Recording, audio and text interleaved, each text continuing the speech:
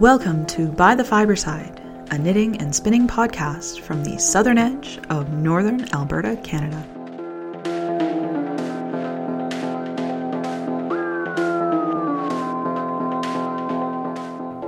Episode 53, Hygge.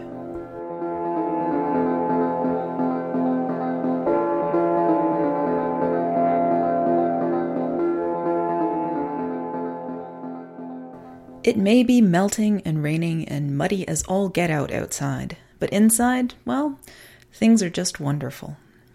With my parents here last weekend, we were able to get pictures up on the walls, and suddenly, this little house we've lived in for 4 months has magically turned into a home. The housewarming was low-key and fun, and despite another unseasonal January thaw this year, winter is now in full swing, which makes this the perfect time to talk a little bit about hygge.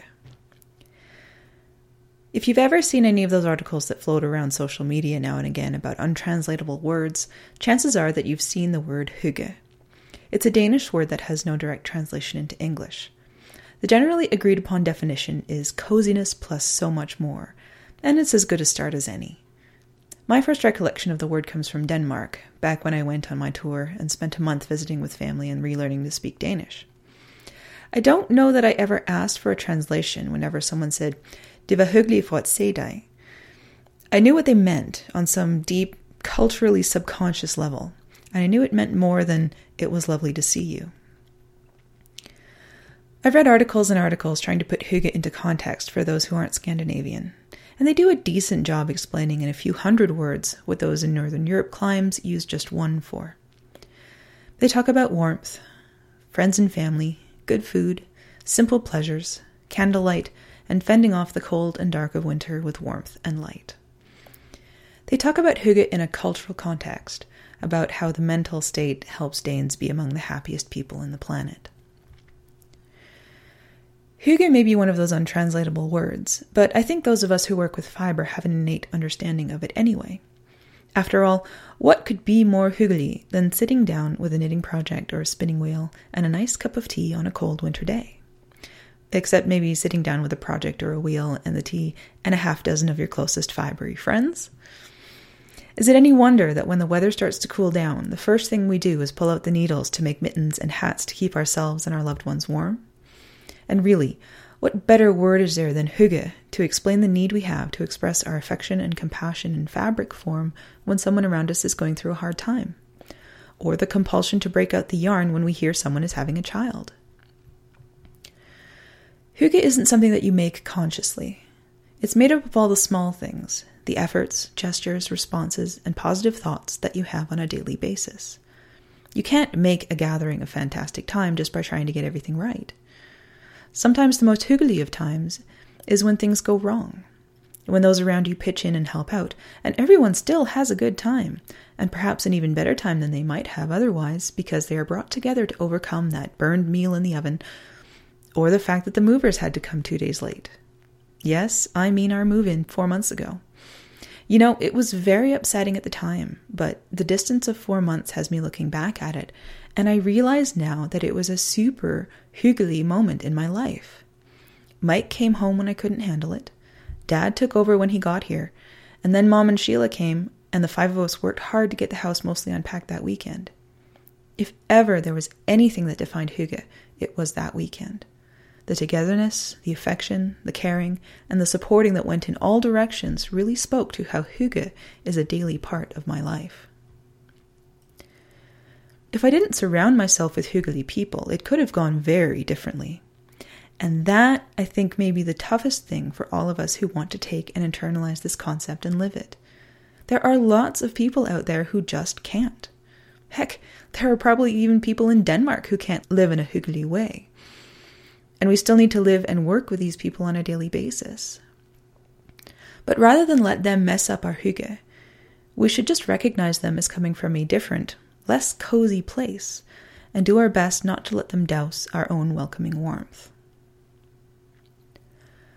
The days are getting longer, but there's still more night than day, and we're headed back down below freezing this week, but that's okay by me. Last weekend, when we got the pictures on the walls and I felt the spirit of the house warm up and surround us like a blanket, I said to my parents, "It's hyggelig now. wherever you are, I hope you can find a way to make it hygge too. Thanks for listening. This is By the Fiberside.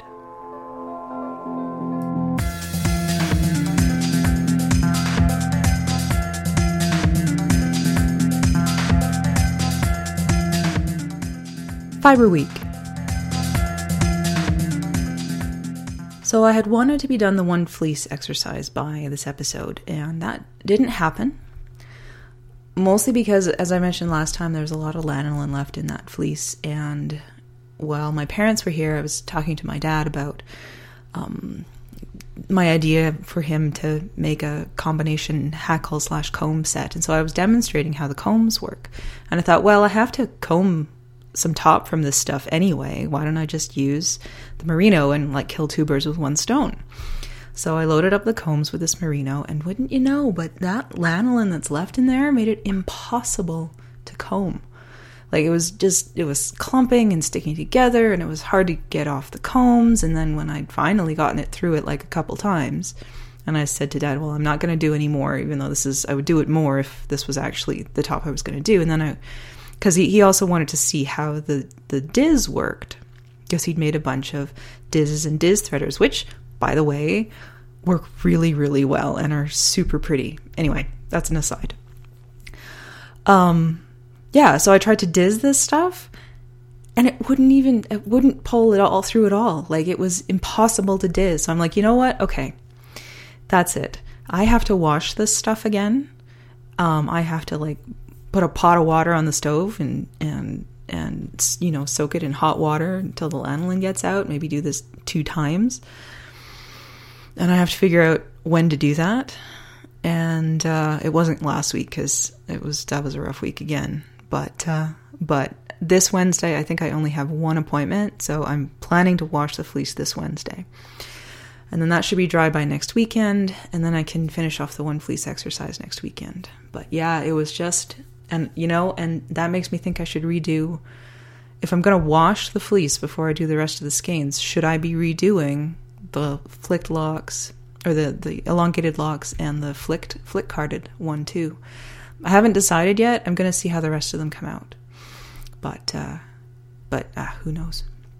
Anyway, so they didn't get done. But I did start on the linen skeins, because there are a few of those, and I thought, well, I'll just get through those and, just try.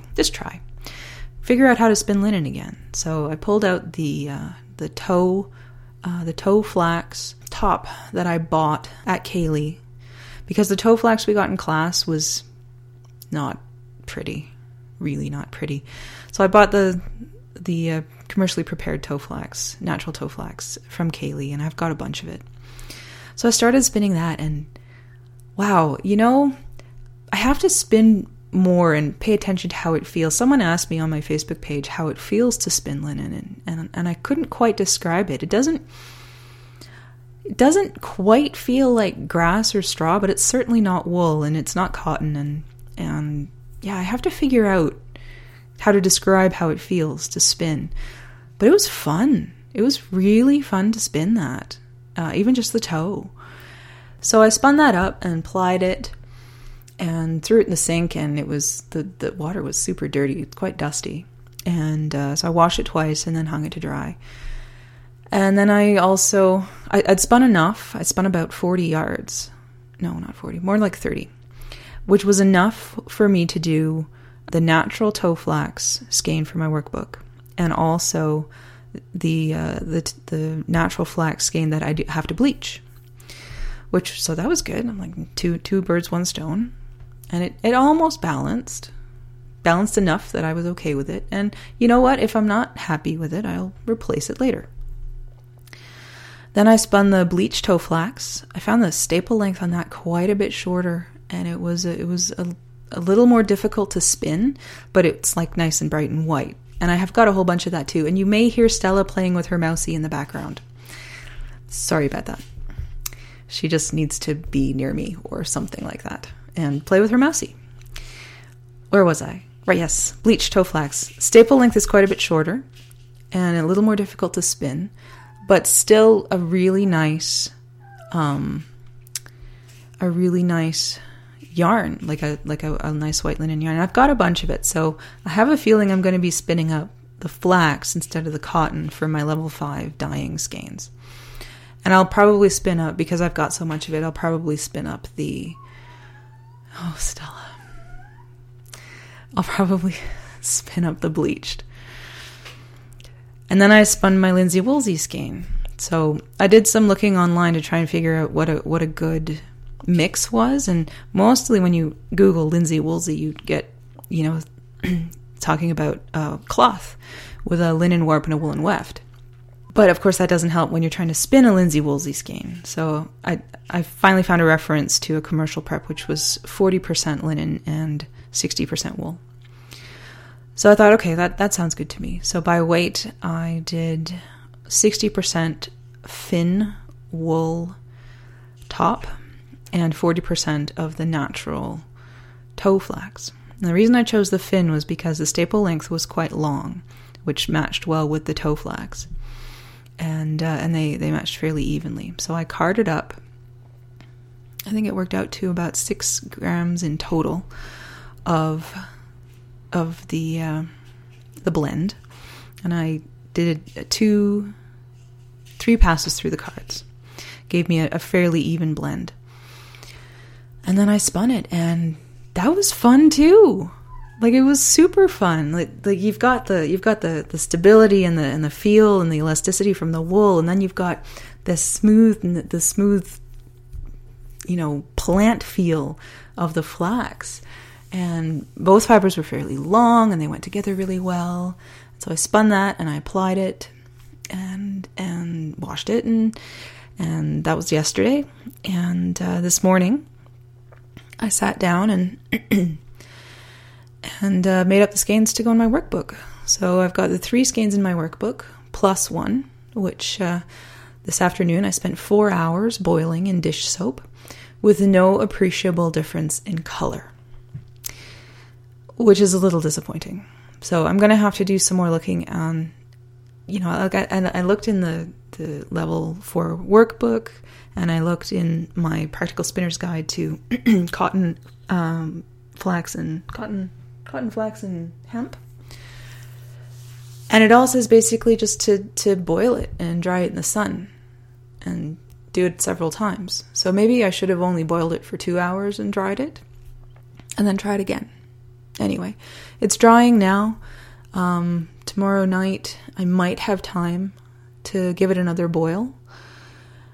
And then possibly Wednesday during the day, depending on how many pots I'm using to wash fleece. Or if I decide just to, turn up the temperature on the water heater and do it that way. It'll be easier and more water efficient to use the pots though, so I think I'll do it that way. So I've got 3 skeins plus most of another of the linen in my workbook. So then I was looking at the line flax, because that pretty much finishes me off for toe flax, which is the short stuff. And then the line flax, you have to spin 5 skeins from line flax. And I was looking in the workbook on these different things and spin a line flax using the muff method, and then it goes on to describe it, and it makes absolutely no sense, and there are no pictures, which is a little frustrating. So I'm going to have to look that up online, see if I can find it. And if I can't, then I'll just email Donna, our level 4 teacher, and ask her to explain it to me differently, or perhaps send me a picture of the finished product. And when I do figure it out, I'm going to add it to my resources page on my website, because I'm probably not going to be the only one who can't figure out what the heck the muff method is. So I'll add pictures of and other instructions for each of the methods in the workbook that you have to do. So yeah, and I have an idea. Donna gave us each a little piece of paper and a ribbon that we can use for a distaff, and I figure I'll take my Swift, my umbrella Swift, and clamp it onto a stool and put the paper around the top, and there's my distaff. So for the moment, I can probably get those ones done fairly easily as soon as I can figure out how actually to spin them. So that's good. And then I thought, well, there's only 2 cotton skeins, and so I'll break up my tackly and spin my cotton skein. And I'm using the natural green easy spin cotton. And apparently this time around I want to spin sewing thread, which isn't going so well right now. It breaks every once in a while, and I don't know if it's from too little or too much twist. So I'm going to probably see if I can get it a little bigger in terms of grist. But I don't know, it's kind of fun spinning sewing thread. I might see if I can just do it and then, and then have it. That could be my cotton skein on the tackly. I might switch to the Sea Island though. It might be the green that's being a problem. But it's working and it's easy to spin. I just have to figure out where I'm running into problems with the snapping. Which leads me into the discussion of level 3, because module A1 and A2 are the cotton skeins. Now, if you remember from way back when I was actually doing the cotton skeins, I was having a really hard time with it. It's such a short stapled fiber, and it's not my default spin, let's be honest. I spin worsted, not woolen. But once I started to figure out how cotton worked, because it's so different from wool, I started to get the hang of it. And apparently I got the hang of it well enough to actually get decent marks. I lost a couple of marks, and I'm not 100% sure why, but I did. I lost marks on the warp. The comment that Mar gave me was no recipe for sizing, and also on the set skein, no notes on setting. And I'm a little, I'm not gonna, I passed really well. I don't need to fight for marks. But the way I set up my workbook was I had all the skeins in the front and all the writing in the back. And in the writing, I made notes on what I used to size it, including, proportions and all of that, and also what I did to set the skein. So I included them, but I guess I didn't include them in the right spot. So like I said, I'm not going to fight about it, but maybe when you're putting together your workbook, you may want to put the notes or put something on your label that says see, the writing section for notes on sizing or notes on setting or what have you. So what you have in modules A1 and A2 is a gin cotton skein, a cotton roving skein, cotton for warp, plaid cotton that's been set, and a cotton silk blend. And, all of these, once I got the hang of the cotton, worked out really well. Now, how did I get the hang of the cotton?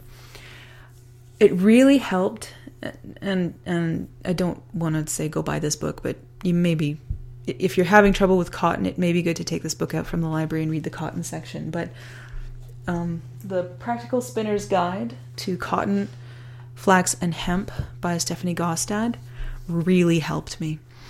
And also, talking to Caroline Sommerfeld, she came in to talk to our level 4 class about cotton. And it's all about recognizing that cotton is very different from wool and has to be spun in a different way. And what really helped me was the idea that as you're spinning the cotton, you put enough twist in it so that you have proto yarn, and this is what Gostad said, especially for the tackly. So you have proto yarn, so that if you pull it at all, it's gonna split. And then you start adding the twist. You add a bunch of twist and then pull a little bit to even it out, even out the blobs, and then put all the twist in that you need. And apparently there's this magic place where the yarn feels crisp but not brittle. And with my sewing thread, I have to find that spot. So I'm going to be practicing with my tackly. We also have to spin a skein on a flyer wheel, and it shouldn't take too much to do that. I think I still have some cotton left on my bobbins. I'll just whip that off and spin a new skein of cotton for my level 4. But if you're having trouble with cotton, it's worth checking out Gostad's book and just kind of stepping back and saying, okay, I'm learning to spin something new here. It's not going to be like anything I've ever spun before. And being patient with yourself. And I know I was guilty of not being patient with myself when I was learning to spin this. I got very frustrated. But you have to take the time to learn it. It is new. It is different. And I mean, honestly, when we were spinning in class, the easiest cotton I found to spin was straight off the ball. Straight off of unprocessed, just spinning straight off the seed. And that was a lot of fun. So if you can find cotton balls, it's harder. But if you can find cotton balls, you can give that a try.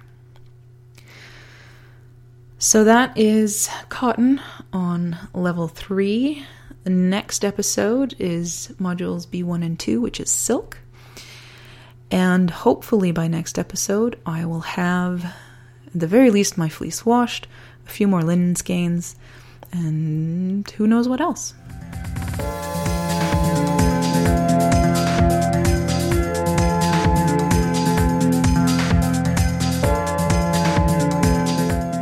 Fiber notes. Well, if the last couple of weeks were pretty tough for the homework, they were even tougher for everything else. It was really wonderful to have my parents here and to get the pictures on the walls and to have the housewarming party, even though, I mean, it was pretty low-key. There was only, 4 of my friends and one of Mike's that showed up, so we'll definitely have to have another party some other time, But I just got so tired afterwards. I even had to stay home from work one morning and just sleep to be able to get through the day. So that kind of sucked. And there was a lot of, I did some reading, and so when I'm reading, I can't obviously knit or do any fiber work. And it's just been this last week that I've started to get back into it. So, obviously, I didn't get my Kindle Cozy pattern finished knitting or submitted to KnitPicks.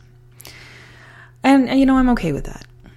It gives me more time to kind of figure out what I'm doing, make up a proper pattern, and, a couple of prototypes, and get some tech editing done on my pattern before I put it out there into the wild.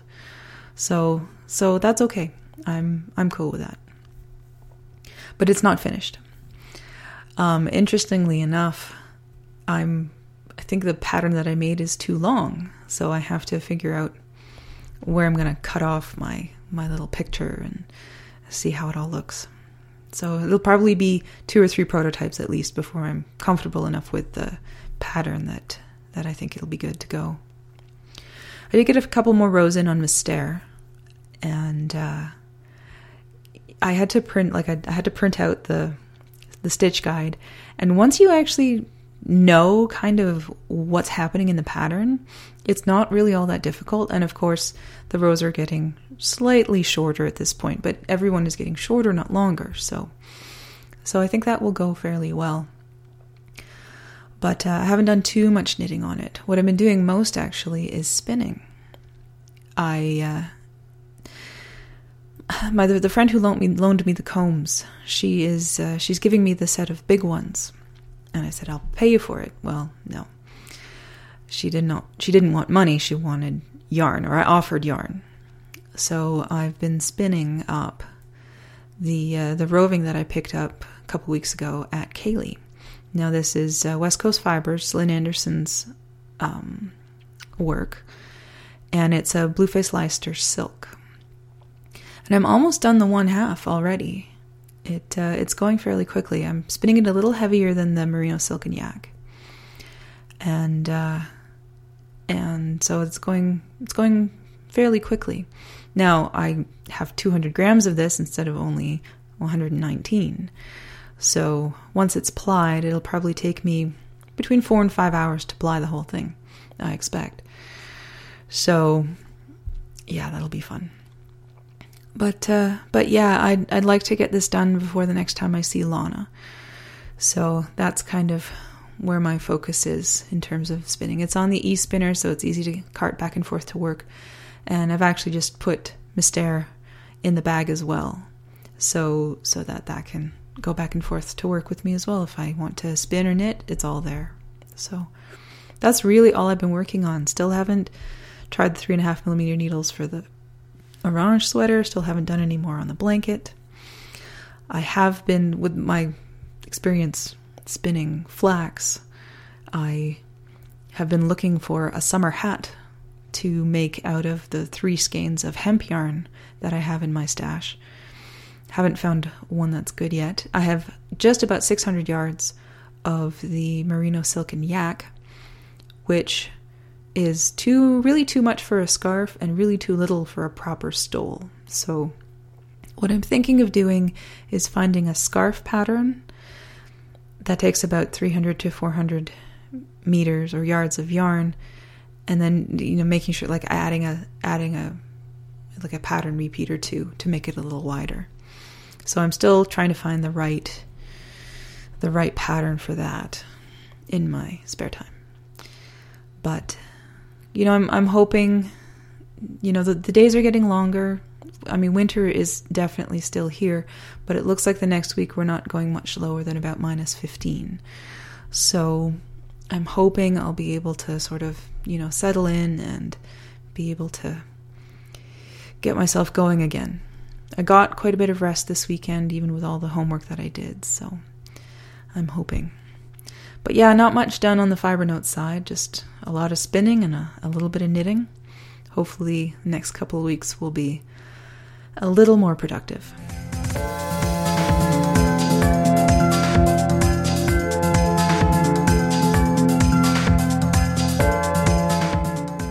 By the wayside.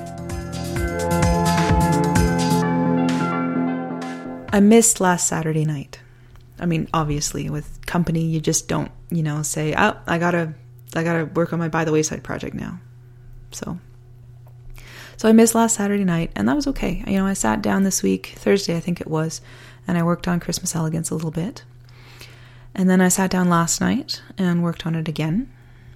And last night I actually got finished all of the dark green, which was I was really happy about that. It was what I wanted to get done last night, and that was good.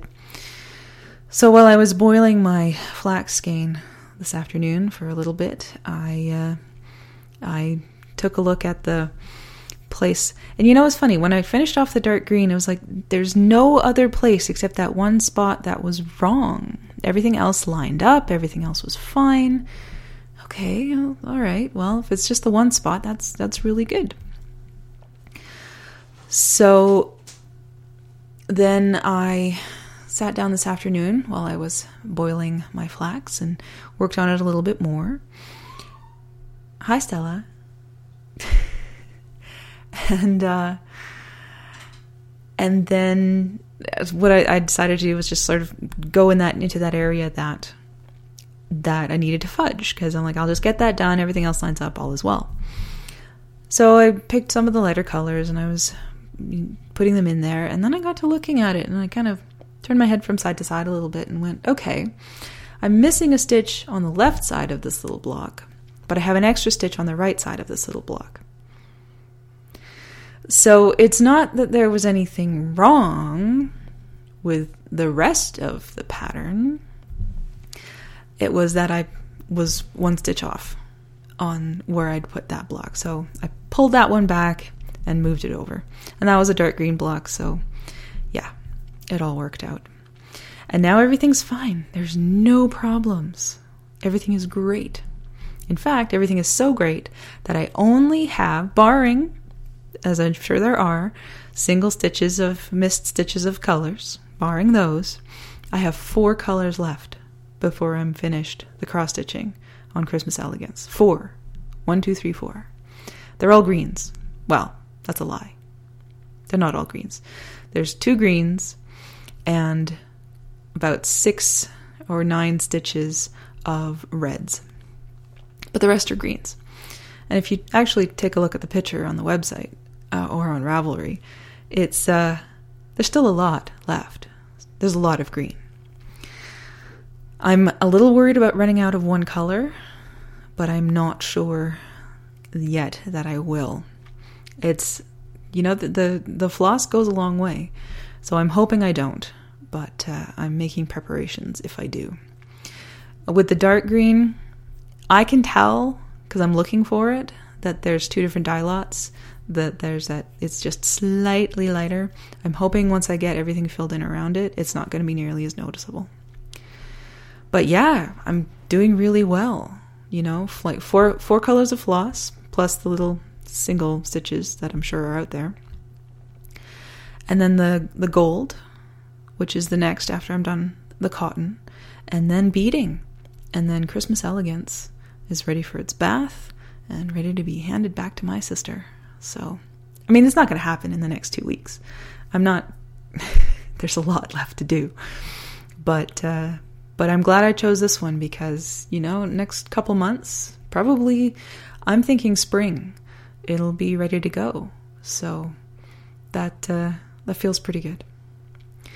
And my wrists aren't bothering me yet, so this sticking to only a couple days a week is a good idea. So that's the By the Wayside update.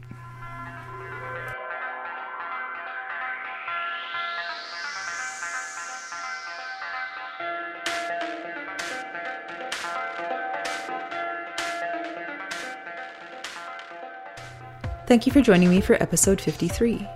By the Fiberside is a bi-weekly podcast, and I look forward to bringing you episode 54 on February 8th, 2015. Show notes for this episode can be found at www.bythefiberside.com. Join the discussion on Facebook or Ravelry. If you need to get in touch with me directly, you can email me at ness, as in Loch Ness, at bythefiberside.com. Thanks again for listening. This is By the Fiberside.